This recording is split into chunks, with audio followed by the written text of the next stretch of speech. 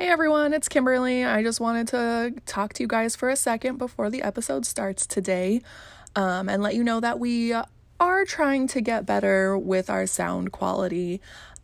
We have tried different microphones, different situations, and just a warning, this episode, whatever changes we made, didn't work so well.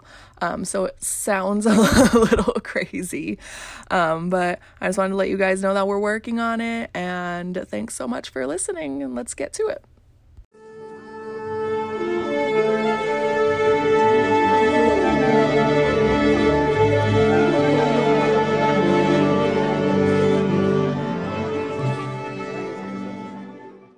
Welcome to History Whatever. My name's Shannon. I'm Kimberly. Sorry. And I'm Jenna.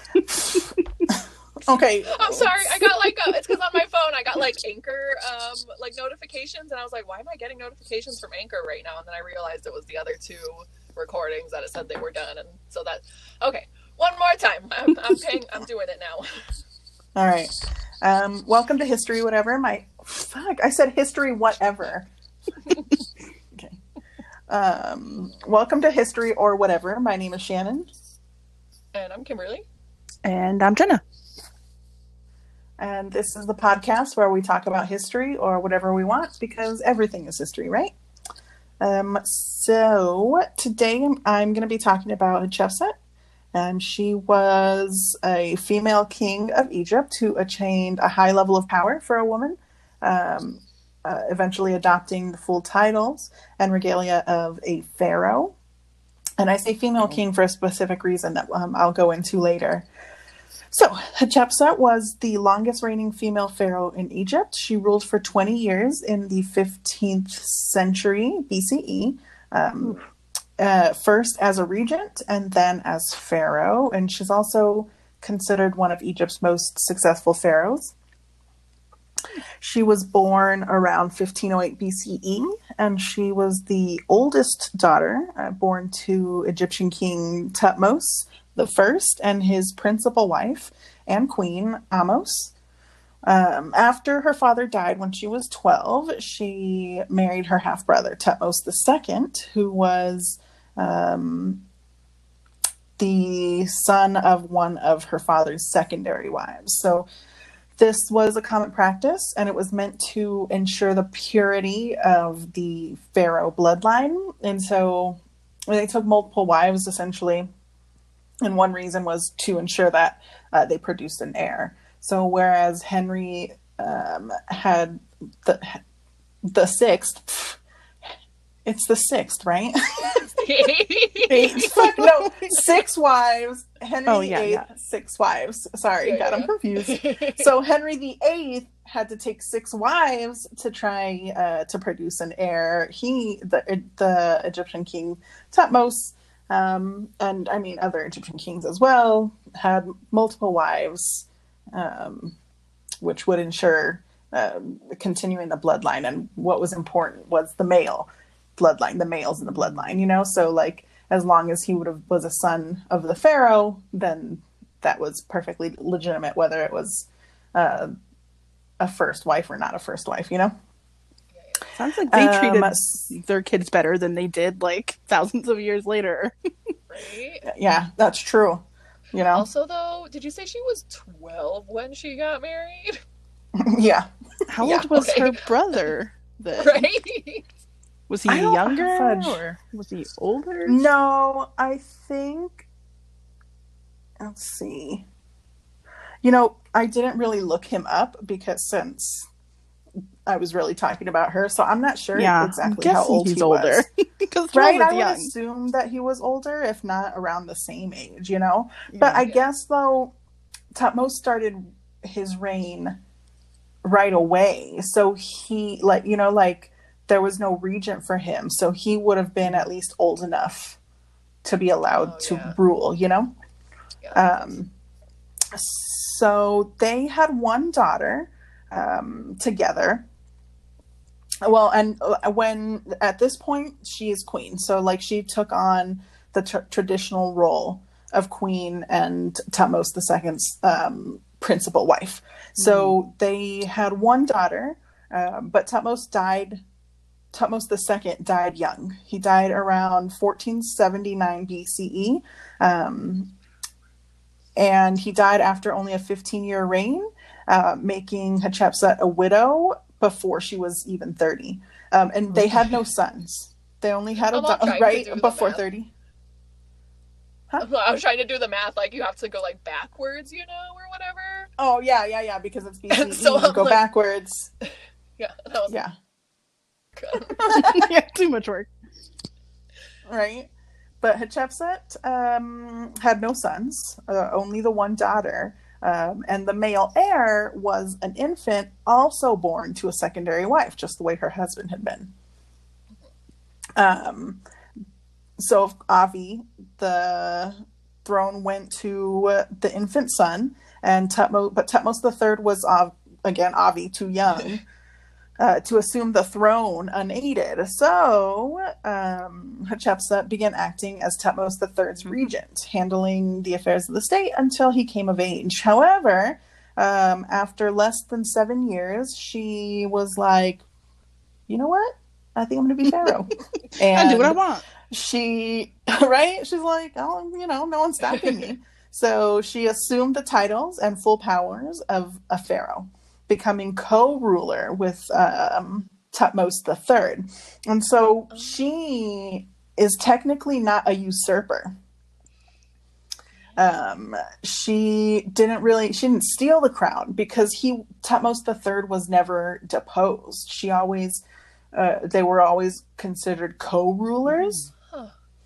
But I guess it was clear that Hatshepsut was the boss bitch.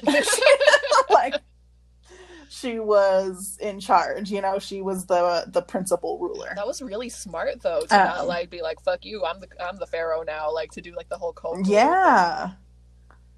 Yeah, because I think that it would have been harder for her to be in power for so long. People would have come and been pissed. Yeah. So I guess though that I guess initially it was like that, it was just pure ambition that drove her actions, that made her want to kind of take power. But I guess more recent scholars suggest that it might have been due to political crisis, such as threats from another branch of the royal family that could have actually usurped Thutmose III. So she was trying to protect the throne. So she may have been acting to save the throne and keep it within that family line and for her stepson. So I thought that was interesting, that it wasn't necessarily that she wanted power, it was she wanted to save the throne for her family, This whole time I kept thinking ooh, she really wanted that power, but no, I guess not. So she knew that her pharaohship was going to be seen as controversial and maybe not legitimate. So she defended the legitimacy by pointing out her royal lineage, and she claimed that her father had appointed her as his successor, and that she was supposed to be queen rather than who ended up being her husband, her stepbrother, or half brother, Thutmose II. Yeah, so she said that she was supposed to be his successor anyway, and had previously. Sorry, I'm just going into another way. I did not write this right. Hold on. So, she pointed to her royal lineage, claiming that her father had appointed her his successor. And so another thing she did was change the way she was depicted. So she had previously been depicted as a typical queen with a female body and appropriate, using air quotes here, appropriately feminine garments. But after she assumed the role as pharaoh, her formal portraits begin to show her with a male body wearing the traditional kilt and crown and a false beard. So instead of being depicted as a queen, she was being depicted as a king. Yeah. Huh. And it wasn't necessarily, I guess, it wasn't necessarily to pass herself off as a man. It wasn't to make people believe that she was a man. So I guess Egyptian, the way the artistic, like, oh, shit. Egyptian art would show how things, not necessarily as they were, but as they should be. So she thought, she was like, I should be seen as the king. So she depicted herself as the king. She didn't necessarily think, I want them to think I'm male. It was, I want them to see me as Pharaoh. Yeah. You know? So her successful transition from queen to pharaoh was partially also because she had a lot of influential supporters, and many of the people that she chose to help her and become officials in her court, I guess, were actually officials of her father, Thutmose I. And so she used that as a way to kind of keep power, to have people who like to keep people in power. You know what I mean? Like, if I get to stay, you get to stay too. Right. Because they'd probably all be fired if another branch of the family took over. Be like, you out. Yeah. I need my own magician. So one of her most important advisors was Senemet. And he'd actually been among her servants. Whoa. And was a tutor to her daughter. And he rose to power with her. And of course, some speculated that they were lovers. But there really is not a lot of evidence to support this. I think it's just one of those things, you know what I mean? Yeah. Like they were close, so they must have been doing it. Yeah. So under Hatshepsut's reign, Egypt prospered. Unlike other pharaohs, she was really interested in economic prosperity rather than conquering. You know what I mean? Oh yeah, like make Egypt itself better, not make it bigger. Yeah, better, not bigger. Yeah. Like great way to put it. So she focused on restoring monuments rather than conquering new lands. And so traditionally, Egyptian kings would defend their lands against enemies who lurked at Egypt's border. But Hatshepsut's reign was peaceful, and her foreign policy was not based on war and conquering. Like I said, it was based on trade. And what's the word I'm looking for? Trade. Well, I'll remember later, I'm sure. But so in temples, though, there are some scenes depicting like a short conflict in Nubia, but that was really toward the beginning of her reign, I think, and not necessarily super important or influential to her time as people pharaoh. Were just trying to test her out. Probably. That's a good point. It could be, yeah. So she focused a lot in Thebes on temples, on the temples of the god Amun-Re, who was a sun god, right? That sounds right. I've heard of that god. Yeah. So at the temple of Amun-Re, huh? Hold on, give me a second. There's a cat. Excuse me. But also I was thinking about how there were the two sun gods, Amun and Aten, because Tutankhamun was the Amun part, was the sun one, but then there was like Akhenaten, and was he the one that did the sun god thing? I don't know. It's not relevant to this story. I was just thinking about it. Yeah, it's not, but I think you're right. Yeah. And actually, Akhenaten II comes into play a little bit here. Okay. Not really, but just kind of. So where was I? So in Thebes, she focused on the temples of the god Amun-Re. at the temples of Amun-Re at Karnak. She remodeled the, Hapastyle no idea. Hall.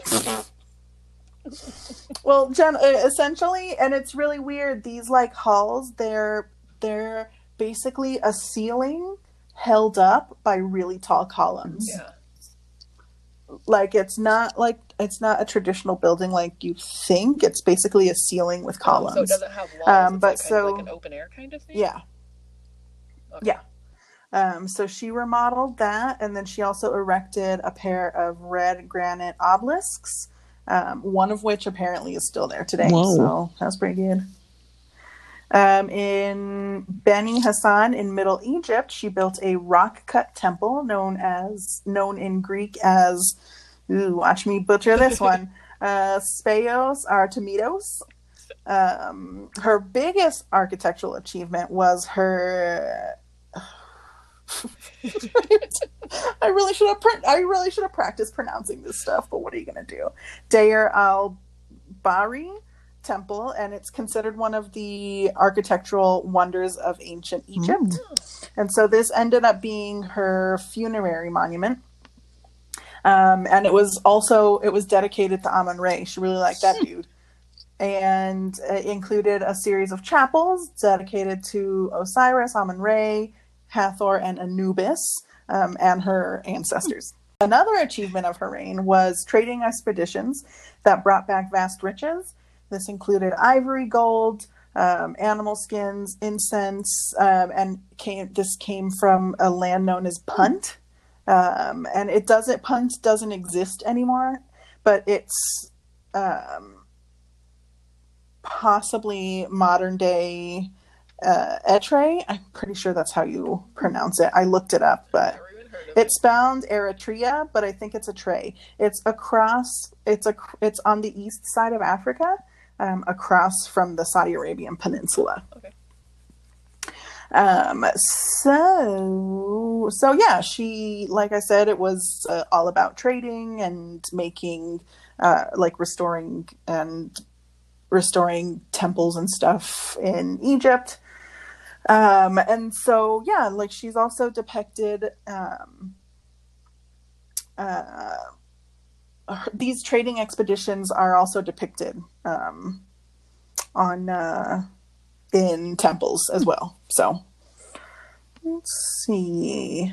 Now, apparently though, toward the end of her reign, Hatshepsut allowed Thutmose to play an increasingly prominent role in state affairs. So I think that really kind of lends to the theory that she was protecting the throne for him, not necessarily trying to take the throne from him. You know? Yeah, she's like letting him make decisions. Although she doesn't want all the power.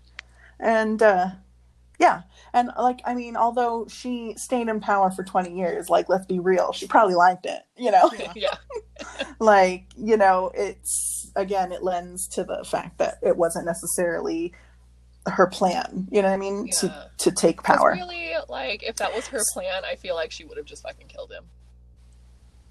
I know, right? So. Yeah. But then again, like you said, it was smart to keep him as co-ruler, you know what I mean? Because there would have been people who would have been pissed, you know? Yeah.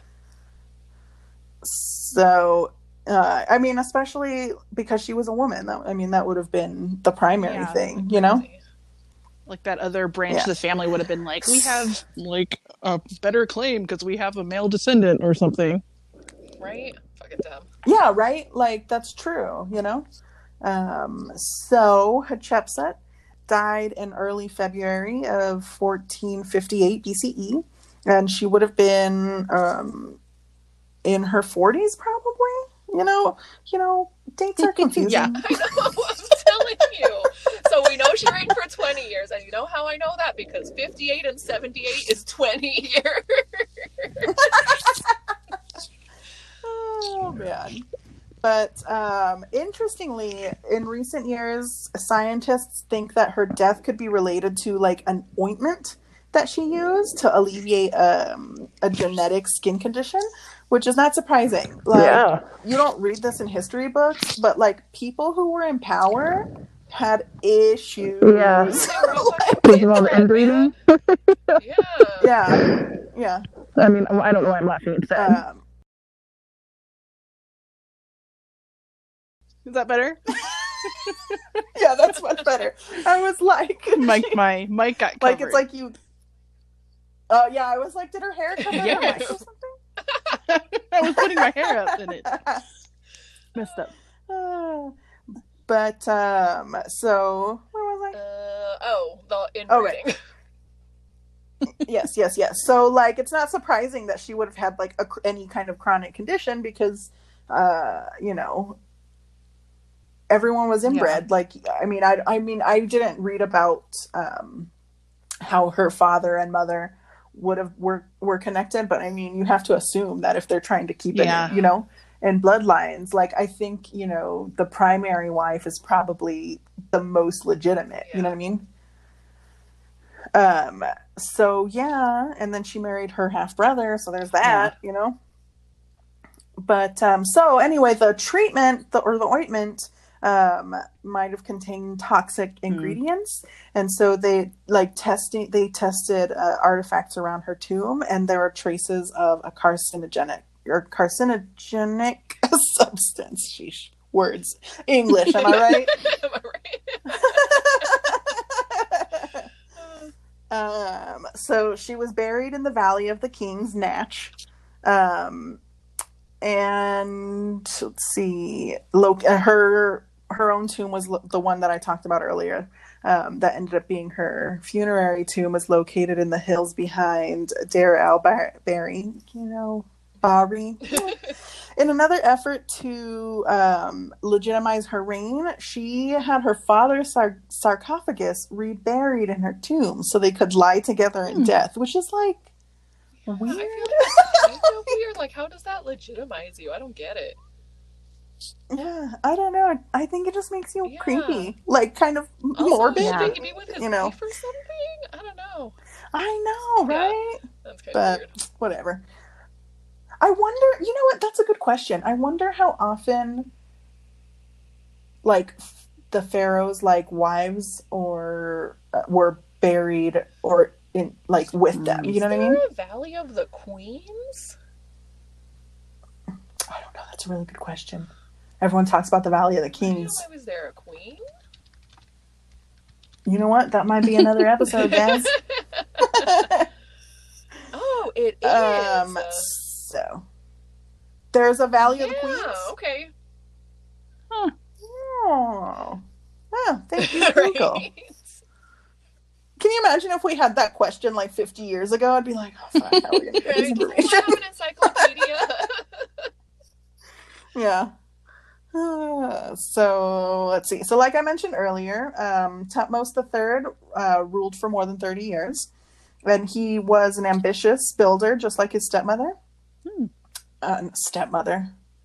Yeah, it was stepmother. That's right. Yeah, because he was the oof. See, this gets confusing. Yeah. And apparently he was also a great warrior, but this isn't about him. At the end of Thutmose III's reign, there was an attempt made to remove all traces of Hatshepsut's rule. I was going to ask. I thought that was her. I was like, am I wrong? But, okay.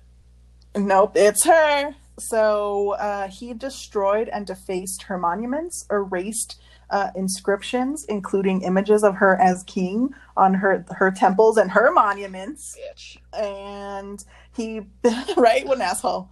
And he constructed a wall around her obelisks. What? So he didn't destroy them. He just like put a wall around them. Yeah, because that'll. And then her statues were turned. Right? Like that'll do away with them. Sure. But so her statues were torn down and her name was removed from the official king list. Really? Right? I think that's the worst one. Like, that's messed up. So while some interpreted this as some kind of like vengeful tirade, or possibly to erase her as a powerful female ruler, it was more likely was political, to make sure and secure his line of succession. and ensure that no one challenged his son, Amenhotep II. See what I did there? Amenhotep came in just for a second, but now he's gone. Or he could have been just ensuring that the succession would run from Thutmose I to the second to the third, and then to his son.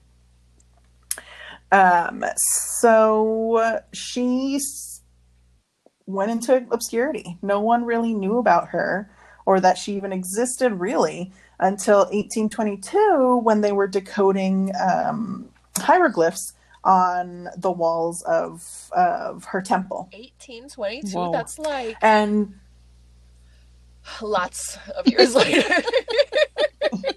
Yeah, that's 1822 CE, y'all. That's right. I was like, it's too much. It's too much. Yeah, it's a really long period of time. But so initially, the discrepancy between the female name and the male images was really confusing. So people were like, what? Like, who this? You know? But I guess, now obviously, like, the succession in this time period is understood, and everyone knows now that she was pharaoh. So in 1903, the British archaeologist Howard Carter discovered her sarcophagus. Well, one of three. Apparently, I guess they couldn't decide. So they're like, make three and then pick one, you know? Was Howard Carter also the one that discovered Tutankhamun? Okay. Yes. Yeah, that's part of the whole, like, is the Valley of the Kings haunted? Because during that expedition, I'm pretty sure it's the same expedition, but like that, all kinds of like weird shit happened, like people that were involved in the expedition apparently befell some curse, An episode about that. Right. Well, I was thinking about it, and I actually did look up some information, but it's not that, like, it doesn't even seem like a curse. It just seems like some weird shit happened. It's a curse, Shannon. Like I want it to be a curse. Right? I couldn't find that much information. It's just like, I think it's like 4 or 5 kind of like weird deaths, and but they're not that weird, and I think 1 or 2 of them happened like pretty far removed from the dig, so it's like, were they connected? Because the curse is very sneaky. Yeah. It wants you to think you're safe. The curse is waiting for you. But yeah, so I mean, like, I was interested in whether there was a curse, but I don't know. It just, like, I didn't find that much information on it, and I think it's because it's not a curse. It was just people kind of, there was no curse, and people were just kind of freaking out at the time. I've seen The Mummy, so right. Yeah. Those places look creepy. They're probably scared. Have you seen The Mummy 3? That one is trash.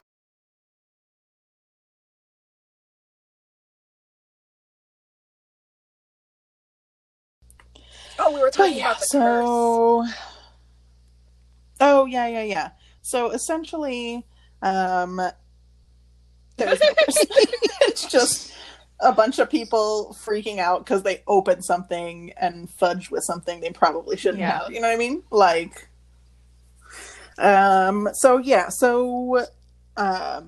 they found her sarcophagus, one of 3 that she'd prepared, but it was empty.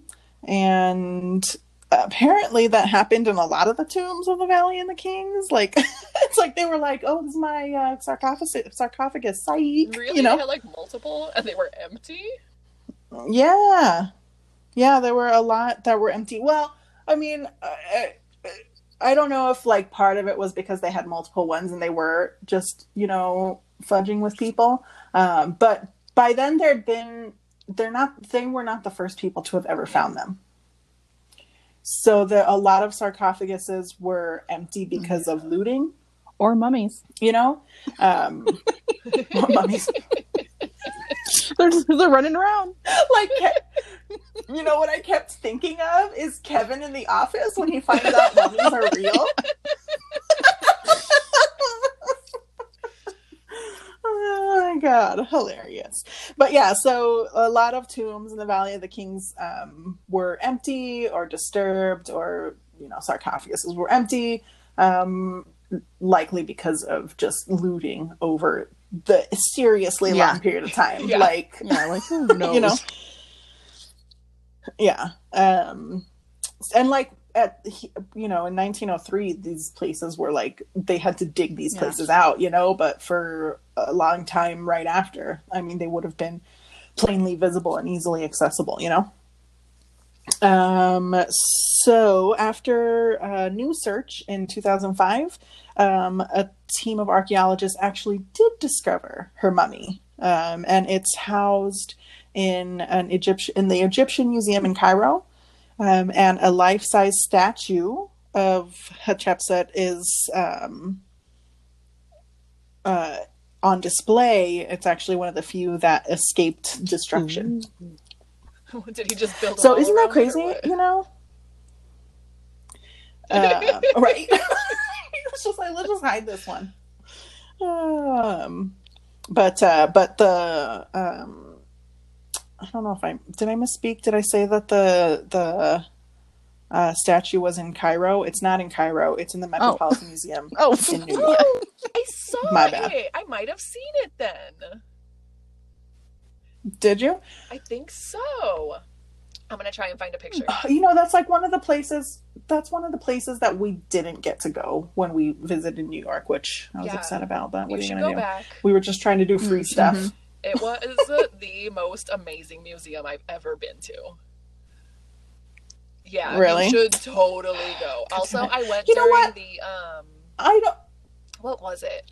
It was, remember the Met Gala where everyone did their religious things? I don't remember what the theme of it was called, and like they had that exhibit up when we went. I think Heavenly Bodies. It was Heavenly Bodies, and it was just really, really cool. Kimberly, I'm feeling this is becoming a theme where I talk about something and you're like, oh, I went there. I haven't been to Egypt and I really wanted to dance. Oh my god. I was also thinking about how you said it was, we were talking about how it was a really long time, and I'm like, oh my god, it was like almost 2,000 years going down to zero, right? Because it was like 58, 78 plus the like 1,500 years. So it's almost 4,000 years. Yeah, it's a really long time. That's what I was saying, is like, it's been all of this time. It could have just been empty because people had already looted at that point, you know? Aliens. Aliens. No, you sound like my dad now. Oh, that's funny. Oh man, that's funny. You know what my favorite part of Ancient Aliens is? That crazy guy with that insane hair. I'm like, are you trying to reach the aliens like with that hair? Yeah, it's like, you don't look believable, dude. But right, insane. But yeah, so that is the story of Hatshepsut, the female king. See, now you know why I called her a female king, because she was often depicted in pictures as a king, a pharaoh, rather than a queen. So that's it. Awesome. Do we have... Oh, I guess we have to say our bye-byes. I was like, do we have any news? We don't have any news. I like how I listen to podcasts and they're like, here's our news, guys. Like, we have some business to take care of. We have no business. Like, we have no news. We have I think 25 unique listeners. So what's up, 25 people? It's not advertising. This is my favorite part every week because I'm learning all of this for the first time. Half of them are our family members. Right, you know. None of them are me. I did not listen to it this time. Me either. God, Kimberly. Me either. Sheesh, I haven't been. And I've been trying really hard not to. So if you'd like to follow us on Instagram, you can follow us at History or Whatever. Or if you'd like to send us an email, you can email us at historyorwhateverpodcast@gmail.com. I finally checked the Gmail. I was going to ask, no one had emailed checking it. Like, what? Yeah, I asked her that the other day. I was like, "Have you been checking the email?" And she was like, "Oh, let me go check." But good news, no emails. Oh, good news. No one wants to talk to us. So yeah, you can send us an email, and perhaps I'll check it. And that's it. This week's mini is gonna be hopefully on time. Sorry to anyone who listens. Bye. Bye.